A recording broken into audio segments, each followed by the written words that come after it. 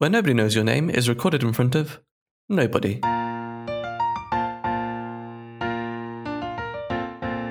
Good evening, you lucky dogs and dogettes. This is Where Nobody Knows Your Name. Dogettes, that's a reference, don't worry, that will come into effect later in this episode. I'm John. And I'm James. I thought you were just trying to find a cunning way not to swear. Maybe that's what Cliff was doing in this episode. Today we're going to be talking about episode 17 of season 4, second time around. I gotta say, standout episode. I really like this one. It aired on the 6th of February, 1986. And it was written by Sheree Eichen and Bill Steinkellner. Who directed this episode, John? Don't go there, James.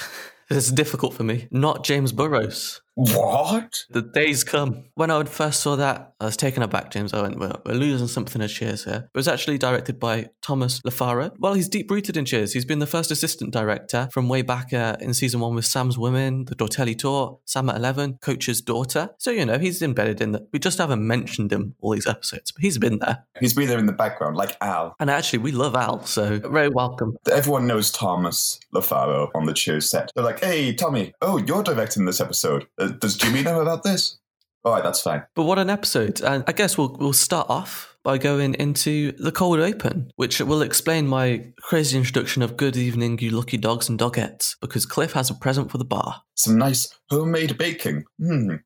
Reserve the yummy noises, James, because they're not good. Essentially, he's got sort of a mystery Tupperware full of homemade, I was going to say pretzels. They don't look like pretzels. They look a bit like dog doo-doo. Mystery Tupperware would be a great name of a prog rock band. Misshapen Pretzels, their debut album. Mystery Tupperware's my cookbook coming out, actually. But yeah, they're not too much of fans of Ma's homemade pretzels. That's an understatement. They're pretty horrible, but everyone's fairly nice about it. Well, actually, no, they're not. They're not nice about it. They're not crueler than they usually are to Cliff. Well, I think it's the thing that Cliff's kind of oblivious to it. But we do get jokes about, how would you describe them? Filling? No, I've just lost my filling. That was a Norm joke, I'm pretty sure. And something about a lawsuit, I think Sam says. I assume Sam's saying we can't serve these because of a lawsuit. Woody's fairly okay with them. He just is struggling to eat them, but he doesn't mock them. He's just like, I just need something to drink, Sam. You say that, but Sam says, why don't you spit it out? And then he says, then I'd have to look at it again. He's a classy gent, is our Woody. Shall we move into the main part of the episode, James? I think so. It's a Frasier episode. And about time. I feel like we haven't seen Frasier not properly for a while. We got Crane on the Brain here at Where Nobody Knows Your Name at Cheers podcast, and we think it's about time he was a main character. And in this episode, he does bring a date to the bar as well. Dr. Lilith Sternin. I suppose this is partly why they did a bit of an in-joke, but isn't Lilith the name of Mrs. Satan? Are you asking me with my personal connection to Satan there? With your commute to the underworld. Yeah, I think Lilith is the name of Satan's wife in books. The Bible? The Bible? I've heard of this book. That little-known book, The Bible. So what you're trying to say is this woman is the devil, James? I'm saying that she could have possibly been named that as a literary in-joke. Either way, the best thing Frasier can decide for a date is to take his date to a bar where his ex-fiancée, who left him at the altar, serves drinks. Yeah, there's a lot of stupid decisions that the characters in Cheers make. I know what we could do. We could go to anywhere to drink, but let's go to the place where the woman who jilted me works. I couldn't possibly go wrong. She calls Frasier out for this kind of strange behaviour. There is a quote which I like, which is, I noticed your drinking went beyond sociability, which I thought, I like that. I like that, but I also approve of Frasier's, tough. Well, Frasier asks for 2 cognacs and then turns to Lilith and says, what would you like? He tries to play it off as a joke, but really he's, no, I need a drink. This has been a terrible evening. I like how direct they are with each other. Incredibly direct. But I have a feeling that you only brought me to this place to surround yourself with people you know and I don't. Well, yes. But what's more, I thought that we might have a drink or two, thereby lowering our inhibitions a bit and enabling us to go back to your place and have a physical encounter of some sort. Well, we won't. I appreciate your candor. No, you don't. You're right. I feel like striking you. Woody calls her a charming lady. And she comments on how it's flattery. Charming. Your flattery is obligatory and specious. Specious means plausible, but actually wrong. It's plausible she's charming. But it's wrong. Well, it's quite a sad end to the date because Frasier goes to the, I think he calls it the little boy's room. She comments that he feels the need to call it the little boy's room. And then she leaves him. Why does a grown man feel the need to euphemize? To which Woody replies, well, he drank that beer awfully fast. But yeah, she leaves him, like everyone else has left Frasier so far. Everyone else will leave Frasier, just abandoning him in the woods like he's on some kind of snipe hunt. I like that. Reference back. We're in deep now, John. Frasier comes out of the little boy's room and he's, he tries to walk it off nonchalantly, but he's a bit hurt. I think he has to go into the office to cry a bit. It appears he did possess chalant. And I think that the bar kind of have a good response to this. They kind of rally around as they normally do. Yeah, they want to give a pleasant surprise to him. It does come across as kind of sneaky, I suppose. Frasier's definitely suspicious to it. What they end up doing is they try and set up Frasier on a date without telling him. Yeah, they try to set him up with one of Sam's women. Someone from the Little Black Book, I presume. Candy with an I. From what I can gather, she spelled her name Candy with an I because she wanted to appear more classy. So changed the spelling to be like a Gandhi. Which is, it's good. This is how she introduced herself to Frasier. And Frasier kind of gets on with her a bit. Sam says I set him up with her because he wants to set him up with someone who was different and because she was actually fun, which is kind of a jab at Diane. I don't necessarily approve of Sam's methods, but I do think Frasier needed something fun, whatever that may be. Could have gone bowling, but no. Sam introduced him to Candy. When Frasier initially finds out that the gang from the bar tried to set him up, he does initially presume that Candy is a prostitute, which he kind of then gets a bit insulted by, which, I mean, fair enough. He gets insulted, but you shouldn't presume, you know? That would be quite awkward, I would imagine. Yeah, it would be. And it kind of is at one point in this episode. But he says he's seen the movie. They hire some strumpet to date the town wench. So he sees himself as a town wench. That's how the movie True Romance starts. I feel like it might be quite an 80s trope before it became unacceptable. Cliff says as well, Sammy's never bothered to set him up with any of his bevy of babes. It's a quote from Cliff. And then afterwards he goes, not that I need help. Cliff's quite insecure, though, to be fair, last time he tried to woo someone, he was abandoned. That's true. It's glad to see he got back to the bar all right. I thought he may have, lost in the woods. Never made it home. So after Frasier has rejected Candy and they're both just sat in the bar on different tables, he then offers to buy her a drink and then starts making small talk with her and then asks if she wants to go on a date. And she says yes, which is nice. They go out of the bar and I think they have a good time. Meanwhile, we return back to Cliff and his pretzels and, as you mentioned earlier, his insecurities. But he's getting a lot of love for his pretzels, or so he thinks. Carla and Norm have a discussion about the need to address it because these pretzels ain't good. Kind of turning customers away, aren't they, as bar snacks? Yeah, Carla says, take care of it while I still have some teeth left. But they find out that not only is Cliff insecure, but his ma's quite insecure as well. And she really appreciates that the guys like her pretzels. It's given her a lot of pleasure knowing that she's helping the bar spread some joy. So I don't think anyone does come clean to Cliff, and that's kind of the end of the episode for him. Because they prefer Ma Claven. She seems like a nice lady.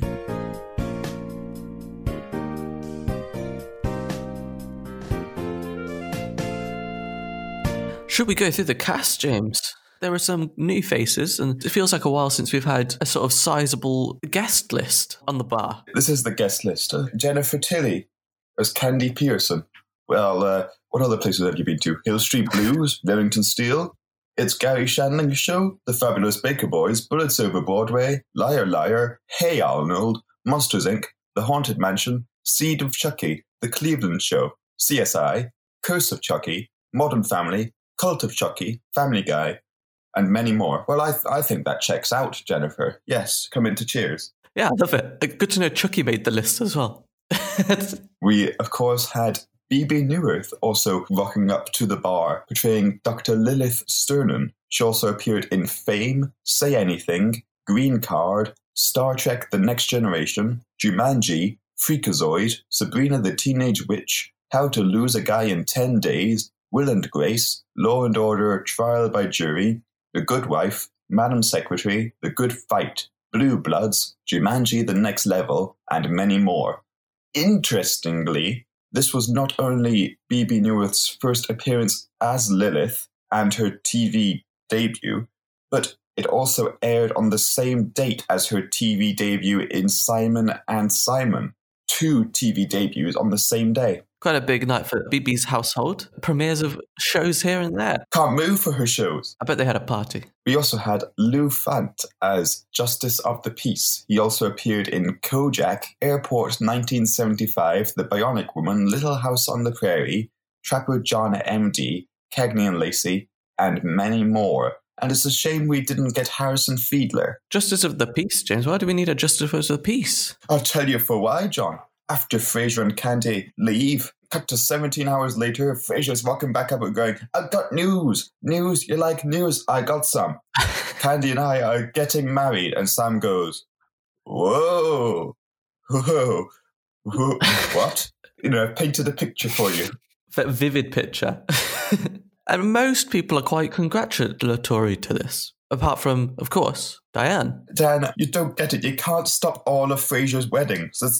Stop it. Don't you have someone else's weddings you could ruin? And as per every Cheers marriage, it happens in the bar. And just as the Justice of the Peace is reading out the ceremony, he says, does anyone object to this? To which Diane screams, I do. Right phrase, wrong wedding. And she pulls them aside into Sam's office and also asks Sam to come as well. I think it's because Sam is more impartial than Diane, because he was never romantically involved with Frasier. But he was with Candy. I don't think he was romantically involved with Candy. I think Sam's behaviour and personality, I think romance is an odd concept to him. We've talked about that Don Monism aspect. I think with Candy, he was like, you're fun. I like fun. Do you like fun, Candy? And she was like, I like fun. He's like, why don't we have fun together? They had fun for a while and then they stopped having fun. When Sam is called into this scenario, his response is quite similar to a lot of episodes where he's kind of like, why are you bringing me into this kind of thing? Diane has sort of a monologue where she's trying to convince Frasier that him and Candy aren't right for each other. And Candy says something along the lines of like, I think this. I don't think she gets to finish her sentence. Here's what I think. Candy, please, you are not put on this earth to think. Diane, you are without a doubt. Oh, my God. Damn, Frasier. Yeah, it was a very Jekyll and Hyde moment. Yeah, we saw a side of Frasier we did not like there. Well, and he didn't like either. And that's how we realised that he's kind of done the wrong thing or doing the wrong thing. And maybe they need a bit more time to get to know each other. Which is nice, I think. I think that's the right decision. But it also means Diane was right. Again, Frasier and Candy leave the office to go on like a date or something. They're happy. That's the main thing. Then we get left with Diane and Sam. Keep that fire lit. Let's just stoke it a bit. Get those embers sparkling. I think a lot of episodes have ended in the office with Diane and Sam sort of reflecting on the episode that's just happened that wasn't really connected to them, and then them kind of going, but maybe it was connected to us on a deeper level. You feel that fire, Diane? So they very much kept that ember alive. Because Sam goes, well, there's a Justice of the Peace out there, and you know what we have to do now. And Diane's like, Sam, are you saying what I'm saying? He's like, better give some people some drinks. And she's like, yes, that's what I thought you meant, Sam. Nothing else. Why must you play with my heart, Sam? Mocking each other as they go back into the bar to serve everyone merry drinks who showed up to a wedding which didn't happen. Which is not the first time this has happened in Cheers. I think they probably got like a special offer. Jilted wedding, happy hour. Drown your sorrows. Free pretzels for everyone.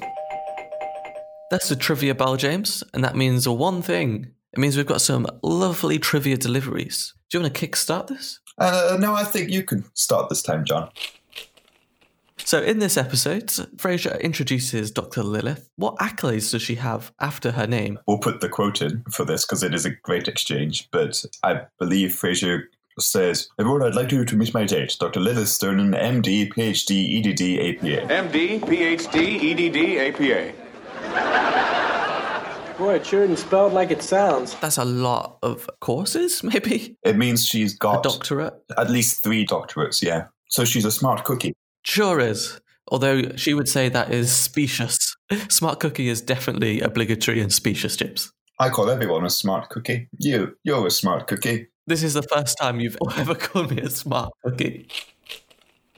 Another question about Lilith. What single scenario does Lilith kiss someone? In what single scenario? If she means it. Yeah, pretty close. She only kisses as a prelude to passion. Ooh. That's raunchy. Woody has a dream in this episode about falling in love, but how does his dream play out, James? I think it ends with him having children which move away and rarely call him. Yeah. And then they grow old in an empty house together and die. Then he tags it on the end and goes, I also want a boat, which I feel could be like a really sort of alternative version to the beginning of Up. I could see it play out like that. During the wedding ceremony, Norm reminisces about something his father said at his own wedding. What did Norm's father say at Norm's wedding? Norm Sr., perhaps. I'd like to imagine it's sort of a very Normism quip. Something about an open bar. It's, thank God I'm not paying for this. Oh, that's the opposite then. When Candy and Frasier announce their engagement, Carla has a quick word with Candy about Frasier. She describes him as not as her cup of tea, but she does say some pros. Do you remember what they are? He is a smart cookie. No. She says, Frasier could be all right. He won't hurt you, and I think he'll always be faithful. And if he isn't, who cares? I think he would always be faithful, our Frasier. But he did hurt her. Do you know what I thought in this episode, actually? How good would have Kelsey Grammer been in, like, The Shining?